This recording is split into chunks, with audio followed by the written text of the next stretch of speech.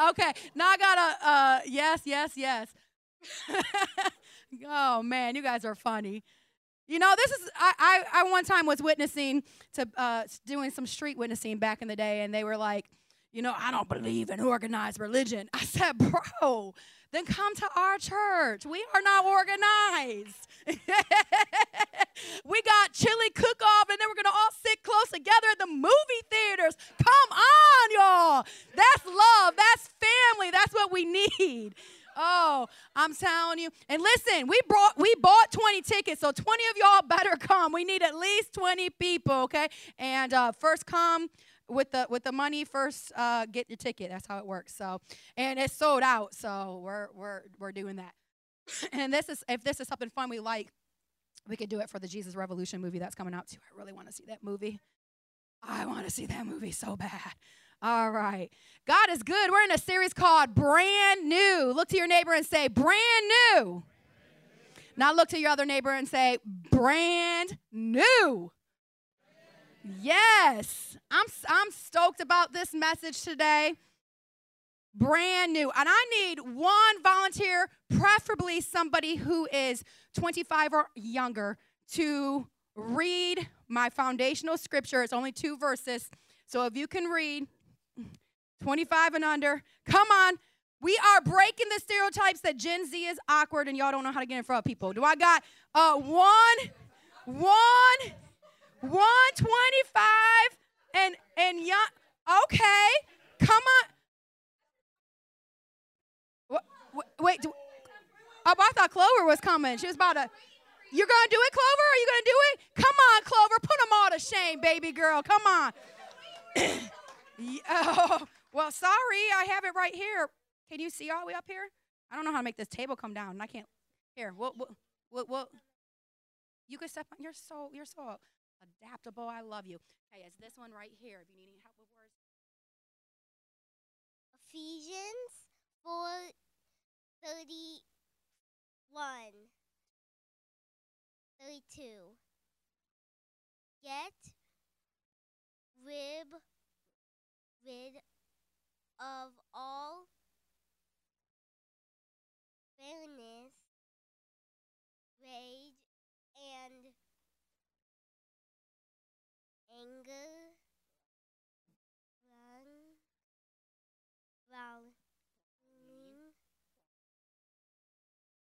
and slander, along with every form of malice. Be kind and compassionate to one another. Forgive each other just as in Christ God forgives you. High five. You are the woman. Take a bow. Yes. You can go ahead and sit back down. Thank you. She is a queen right there. Not even a princess. That was a queen move. The reading of the Word of God is powerful and effective. There is nothing like the Word of God. The Word of God changes us. There is power in the Word of God. And today we are going to talk about you can't be brand new when you hold on to bitterness. Woo, Lord have mercy. You can't be brand new if you hold on to bitterness. There is a recurring theme throughout the book of Genesis. I've been really digging in it in my Torah class right now, and there's a theme that we don't always talk about, but it is a recurring theme if you pay attention, and it's called fraternal bitterness. Fraternal is a big fancy word for brotherly bitterness. And although today I'm going to break down 4 examples of this from the book of Genesis, all having to do with brothers, this can do men and women, boy and girl, teenager, everybody can get something from this today. Because oftentimes we look at ourselves in our families and think, man, how can God bless this mess? We are dysfunctional. We're a mess. What can we do? But this is the thing. God loves a mess. He's not afraid of your mess. He's not afraid of the problems that's within your family. He's not afraid of your dysfunction.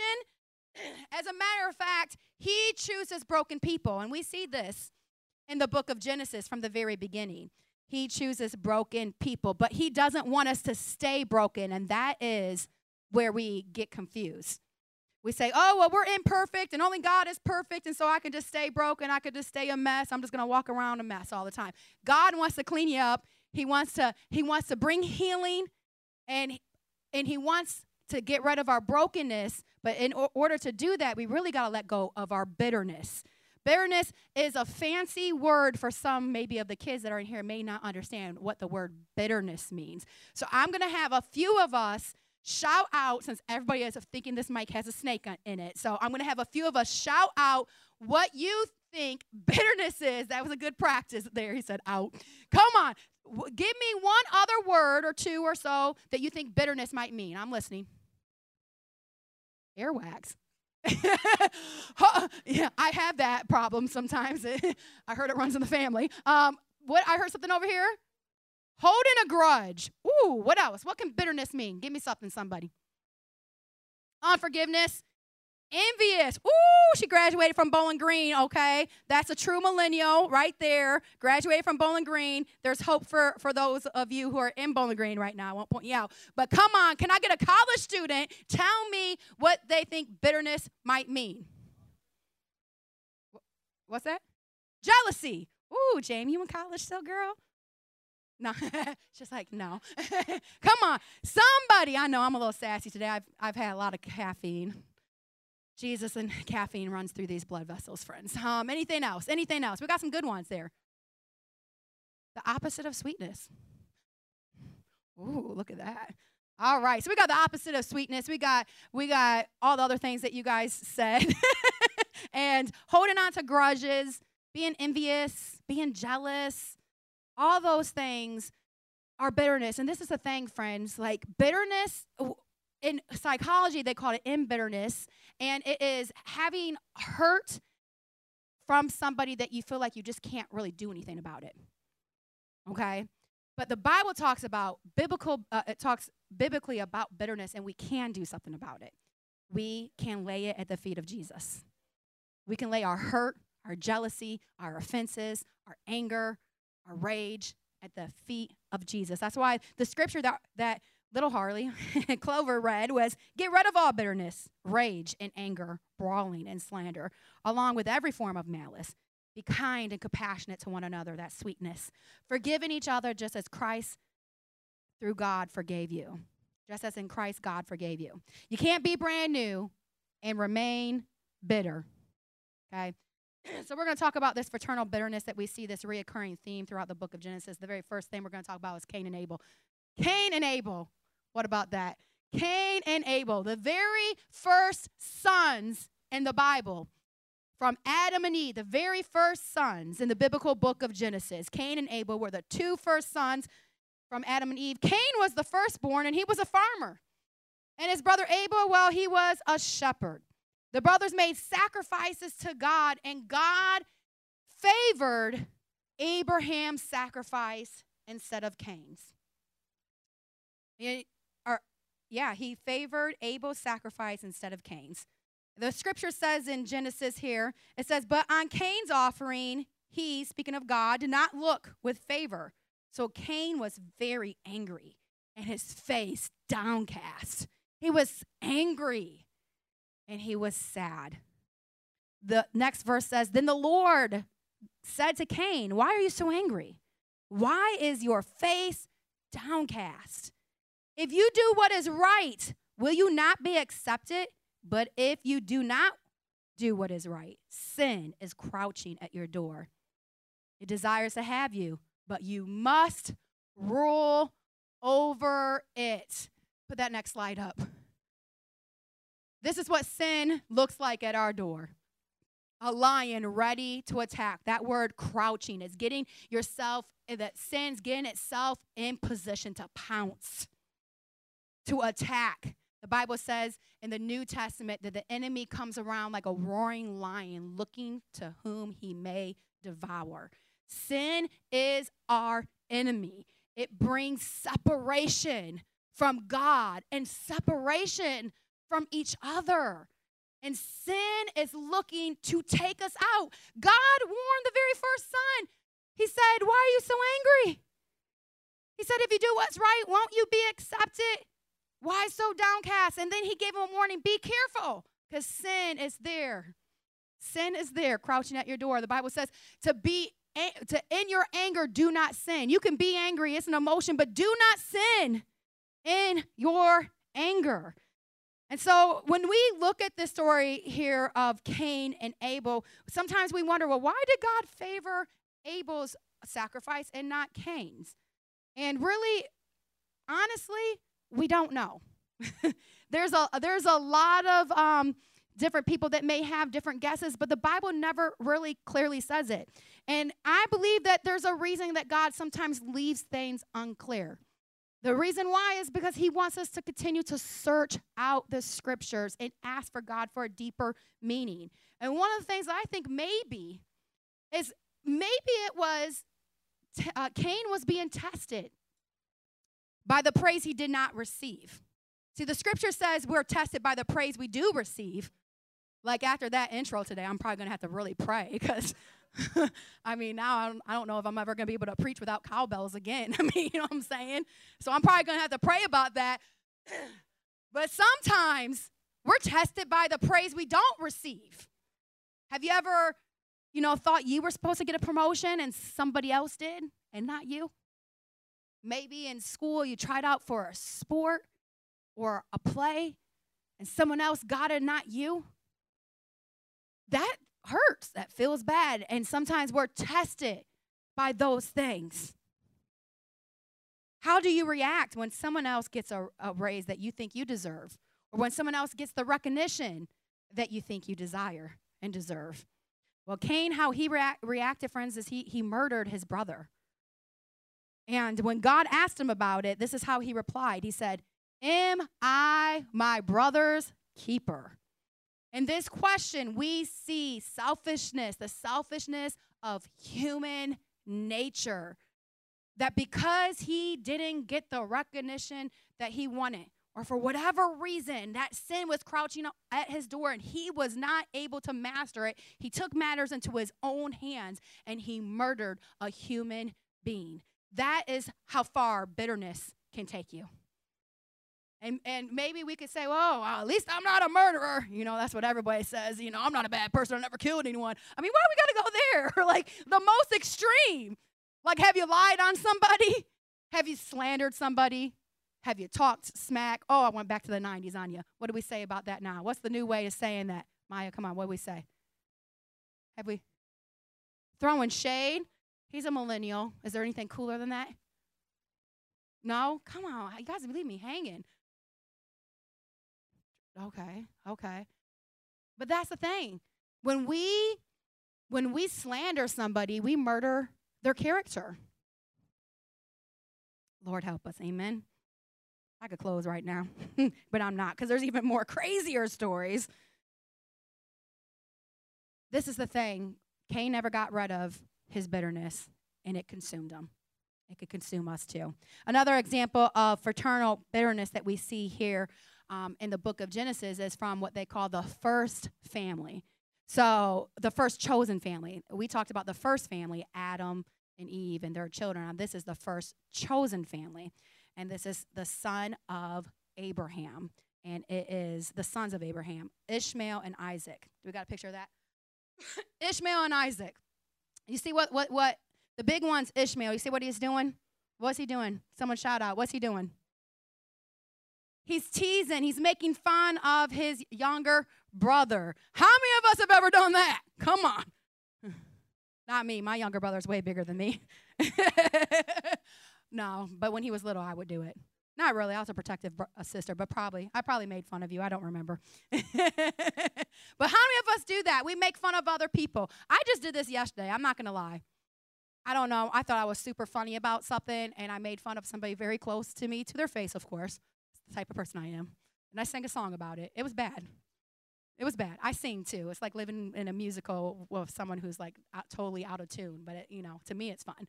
And I was called out on it by one of my other children. They said, Mom, you went too far. And I had to make it right. My butt went in there and made a little apology note and put a $5 Starbucks card in it real quick. You got to make it right. Right? When we hurt someone's feelings, we don't want to be the type of people that say, oh, you need to get thicker skin and gaslight people and make it like it's all them and not us. We need to humble ourselves. Because if we don't humble ourselves, it brings separation. That is what sin does. It brings separation. In Genesis 2, 8 through 10, I'm going to read the Message version for the children in here. I understand this is a paraphrase version, but I think it breaks it down real good. It says, the baby grew, this is talking about Isaac, and was weaned.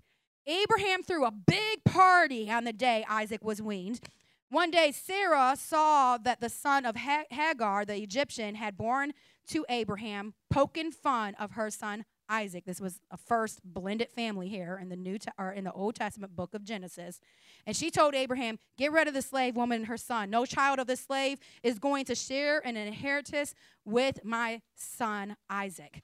And we can break it down theology and say, oh, but one was the seed of the chosen and one was not, and this and that. Yes, probably true. According to our doctrine, that is what we believe. However, there's been many blended families that stay together in the Bible, including the next one we're going to talk about. But there had to be a separation, and it started from poking fun, this rivalry between brothers. Why do we poke fun of other people? Why do we make fun of other people? Oftentimes, it has more of a reflection of what we feel about ourselves than what we really see in somebody else, right? Oftentimes, we're projecting the insecurities that we have onto somebody else. Well, if we make fun of them, then maybe that people won't see how hurting we truly are. And friends, it's something that we need to get a hold of, okay? And this thing is, if we look at this, actually the division between Ishmael and Isaac is still one of the biggest divisions today, because the descendants of Ishmael, that is Islam. And the descendants of Isaac is Jewish people and Christians, and still a great divide. And the Bible says that he wishes that none would perish, that everybody would come to salvation. Amen. So if that's something that you've caught yourself doing, that's something we need to repent and ask God to forgive us. We're moving on quickly here. We're on the third example that I have of brothers. Oh, I love this picture. Woo, yes, Jacob and Esau. Esau was the big, hairy one. Can you tell which one that is, kids? Yeah, the big, hairy one. And Jacob was the little one who knew how to cook. Now, that's kind of funny, because look at the big one. You would think he would be the one that knows how to cook. No, he was bringing home the meat. He was bringing home the bacon. And he knew how to eat, but Jacob knew how to cook. And the scripture talks, I'm going to read a little bit about this, because this is a really good one. This story here, it shows the rivals that these guys were rivals much of their life. Actually, they were fraternal twins, okay? And the scripture says that even in their mother's womb, they were wrestling with one another, okay? And they were twins who competed for spiritual blessings, land, money, prominence. They competed for everything. The Bible says Isaac favored Esau, the dad, but Rebekah favored Isaac. But Rebekah, well, she liked Isaac too, but she favored Jacob, okay? So in this, we see that favoritism leads to rivalry. Lord, hate L's. Yes, it does. It leads to jealousy.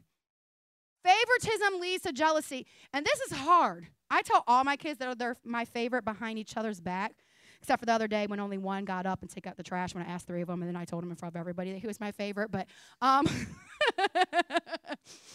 he got his tacos first. But I hope my kids know that I truly love each of them in their own unique way, not one more than the other. But favoritism, it can create jealousy, and it can create an unhealthy competition between our children. So these boys, they grew into men as different as night and day. Esau was the outdoors man. He loved to spend his time hunting in the fields. Jacob was a mild-mannered homeboy at home, maybe a mama's boy, they would say. He learned to cook. He preferred to stay around the tents instead of going out into the fields to work. Unfortunately, Isaac and Rebekah, they really did contribute to this conflict between them.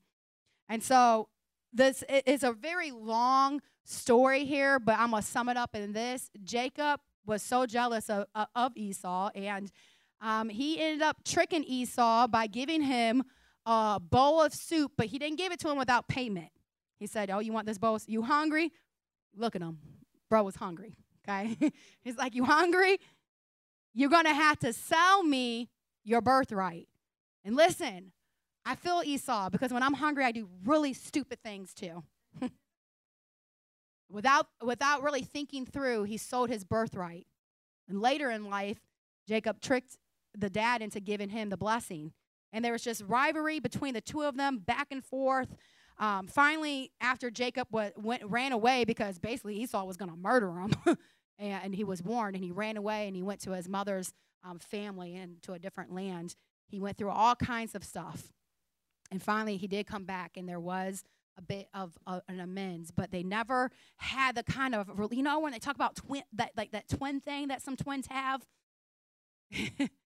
that connection, they didn't have this because of favoritism that led to division.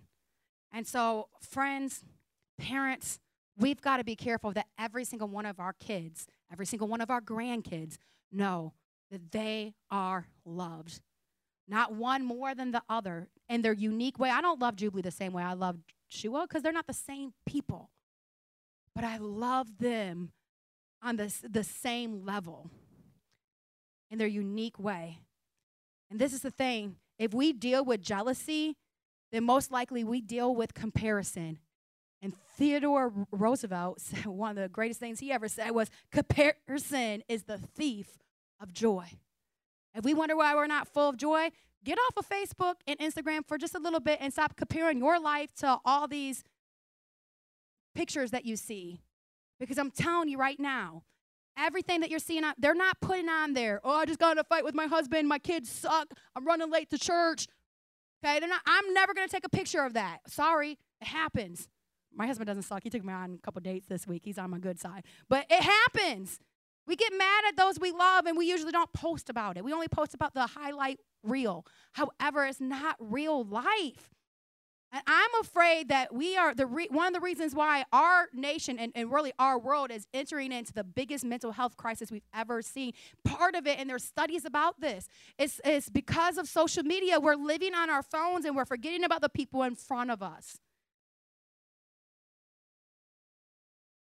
Yeah, we're living on our phones and we're forgetting about the people in front of us, and it's causing mental health issues. We're dealing with anxiety more than we've ever dealt with. We're dealing with depression more than we've ever dealt with. We're in it, and we're comparing ourselves.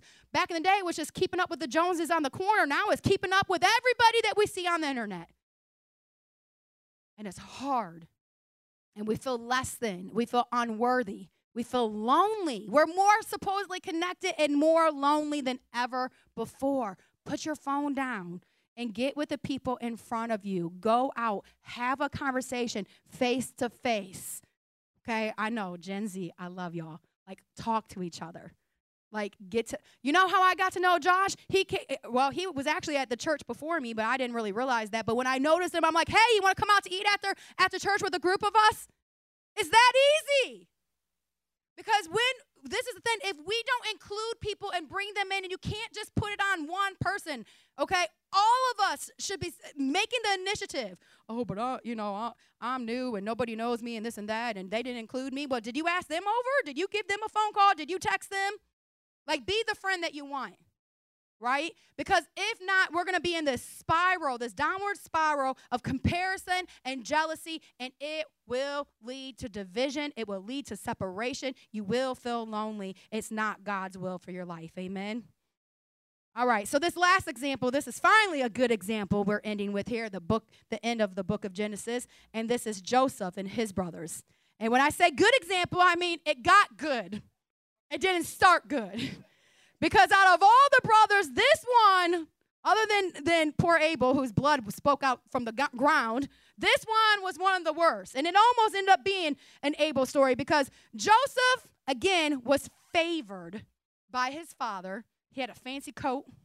Okay, it would be like probably nowadays, like if a parent gave only one child like the most fanciest car. Okay, this was a delicacy. This was something that wasn't around. Not any of the other kids got it. He's one of the younger sons. He got this fancy coat, and so the brothers didn't like him.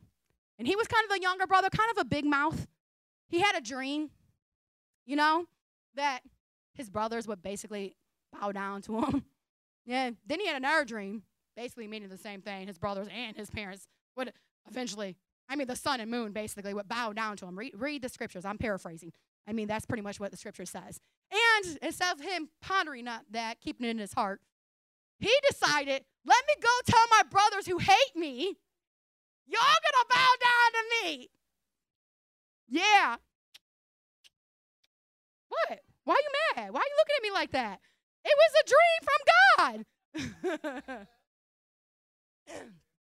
Now, when I read, scholars believe that Joseph was 17. It makes sense, right? His prefrontal cortex was definitely not developed yet. It makes sense. And the brothers didn't like him. They were making fun of him. They couldn't stand him. He was usually at home by the tents. He was learning. He was very educated while the brothers were out doing the hard work underneath the hot sun farming. Well, one day, his dad sent him to the brothers to deliver a message, and the brothers saw him coming from a ways off, and they said, let's take care of him. And they devised a plan. They wanted to murder him. The oldest brother, Reuben, was like, no, how about look over there. There's a well. Let's just throw him in that for right now. They're like, okay, cool. Now, in Reuben's mind, he was going to go back and rescue him, And so they threw him in a well. Unfortunately, then came some Ishmaelites who were basically slave traders, and they was like, well, why kill him? We can make some money. You got to appreciate their hustle at least, They're like, why kill him? We can make some money. Let's sell him. They sold him into slavery. And so here's Joseph. Went from a prince to a slave. Can you imagine that? He was taken to Egypt. He was put into the house of Potiphar and ended up becoming basically the head of Potiphar's household. And then Potiphar's crazy, cooler, hoochie mama wife decided, this guy looks kind of buff, which you wonder how when he was sitting back at home, not really working in the field. But hey, I guess for her, she was like, I like this dude. And so the Bible says he was handsome.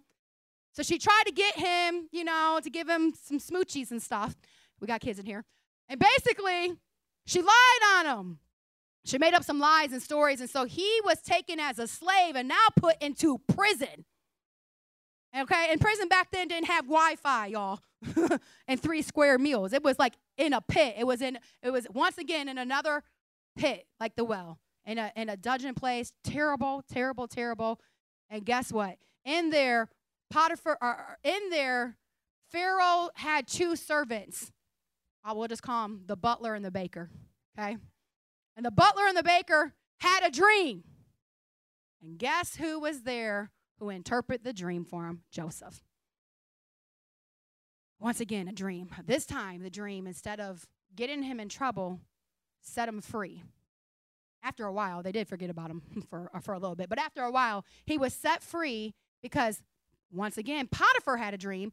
And when Potiphar, who is the king of Egypt, had a dream, why do I keep calling Potiphar? Pharaoh. When Pharaoh had a dream, Pharaoh went and got, no one could interpret it. And so here comes Joseph. And Joseph interprets his dream. Long story short, Joseph becomes the second ruler of Egypt.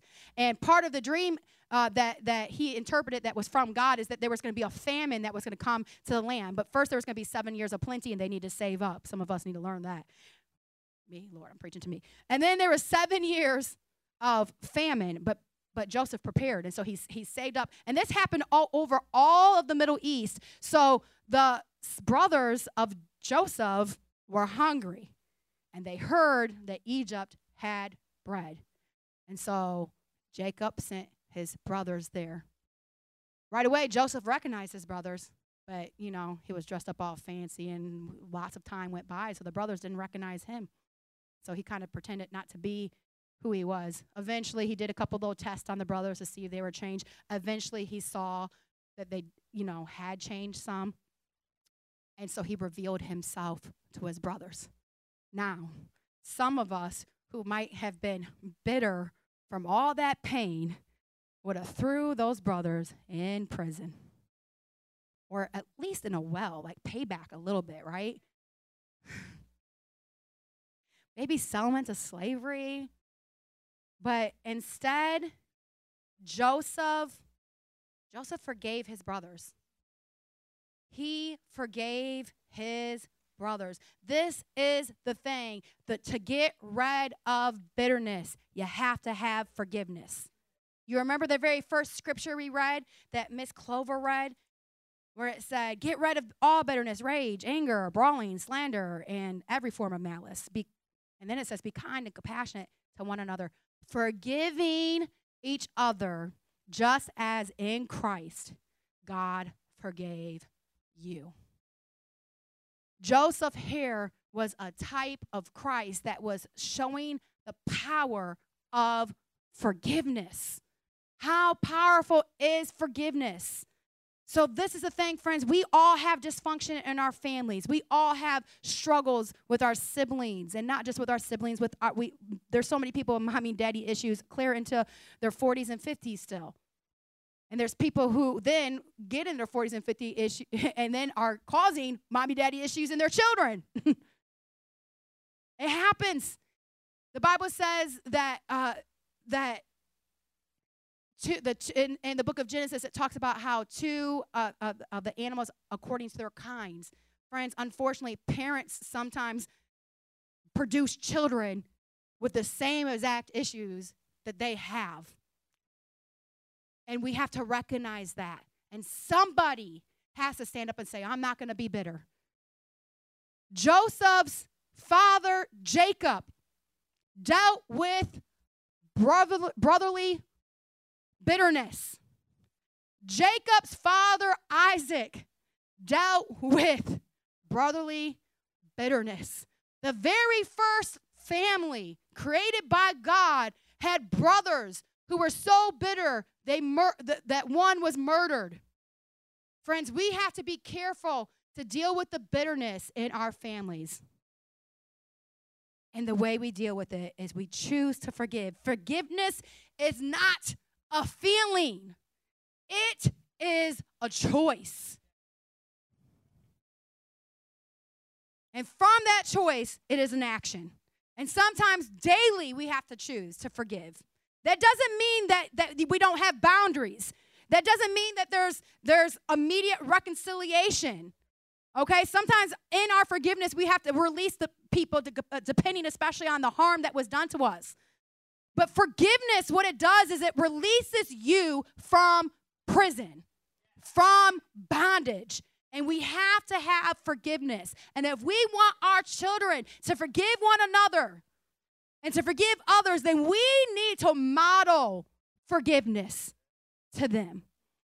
When we do wrong, we need to humble ourselves and apologize.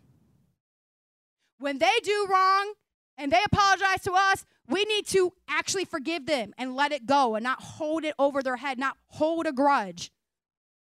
We are not perfect people.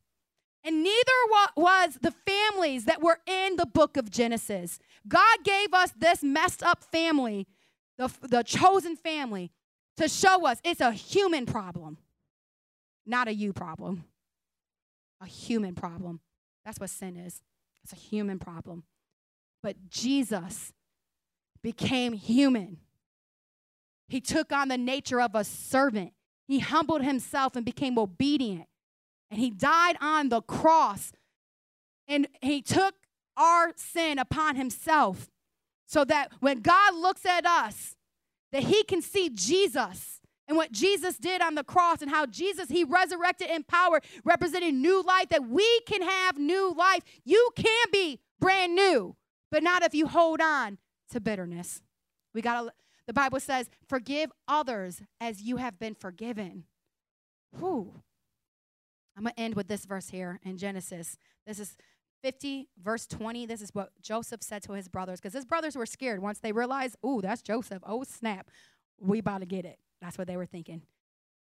In Genesis 50, verse 20 says, as for you, you meant evil against me, but God meant it for good, to bring about that many people should be kept alive as they are today. Joseph learned a key to getting over bitterness is forgiveness. He also learned that God has a plan to use your pain for his glory. Would you stand to your feet if you're able to, please? Kids, you guys are awesome. I know I'm not as animated here as Pastor Jill and Carrie and all the other ones who teach you. But it's important, I believe, for our kids to see their parents listening and receiving the word of God. And friends, we are living in a generation that the faith is no longer being passed down to the next generation. And that is scary. Deuteronomy says that to show that if you really love God, then you show that by passing on your love and faith to God to the next generation. To write these commands on your hearts, to put them on your heads, to teach them to your children. It is not just taking them to church, it's teaching that to your children how to forgive, modeling how to forgive, how to live, how to walk in humility. Family dysfunction is just as prevalent today as it was in the book of Genesis. But we have Jesus, and through him, we can be like Joseph. We can let go of hurt. We can let go of bitterness, and we can let go of unforgiveness. Could you bow your heads with me? Jesus. Jesus. Jesus. I want you to make an altar right at your seat, right where you're at right now. If you know that you have some unforgiveness, somebody that you need to out loud to God say, God, I forgive them. Would you raise your hand before the Lord? Raise your hand before the Lord. If you have any, we got to forgive. Got to forgive. Got to forgive. Let's just take a moment right where you're at, and you just say, God, help me forgive. And then you say that person's name. You can whisper it. You don't got to be loud, or you can even say it in your mind if you want, if that's more comfortable. Thank you, Jesus. And then I want you to say, God, I choose. I make a choice. I don't feel it necessary, but I make a choice to forgive this person. Go ahead and say that out loud. Or in your mind, however you feel comfortable. Make a choice to forgive them. Father, I pray for every single person that just spoke those words to you, Lord, that you would give them the strength to walk this out, that choice would lead to action, to walk it out, forgiveness, that they would be released from the prison of bitterness. Some of you in here have been you're not to a place of unforgiveness, but you've been dealing with bitterness, jealousy, rage, slander against somebody else. Maybe you've been dealing with comparison. You find yourself in a place of constant insecurity because you're comparing yourself to other people. If that's you, would you raise your hand before the Lord? Raise your hand before the Lord. Yes, yes, yes, yes. Yes, yes, yes, yes, yes. You are fearfully and wonderfully made. You don't have to compare yourself to anyone else. God has a plan and purpose for your life. He doesn't want a bunch of clones. He wants you to be the uniquely you, the person he created you to be. Father God, I pray you would break off comparison. Break it off of me too, Lord. Our church doesn't have to look like the church down the street. My family doesn't have to look like the beautiful Instagram family, Lord.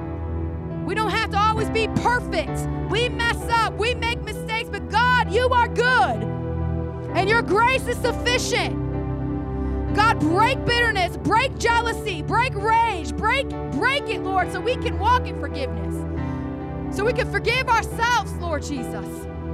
God, if there's dysfunction, and I know there is because we're human beings in our families, Lord, would you show us so that we can pray, we can repent to you, we can ask for forgiveness, we can change, we can turn our hearts back to our children.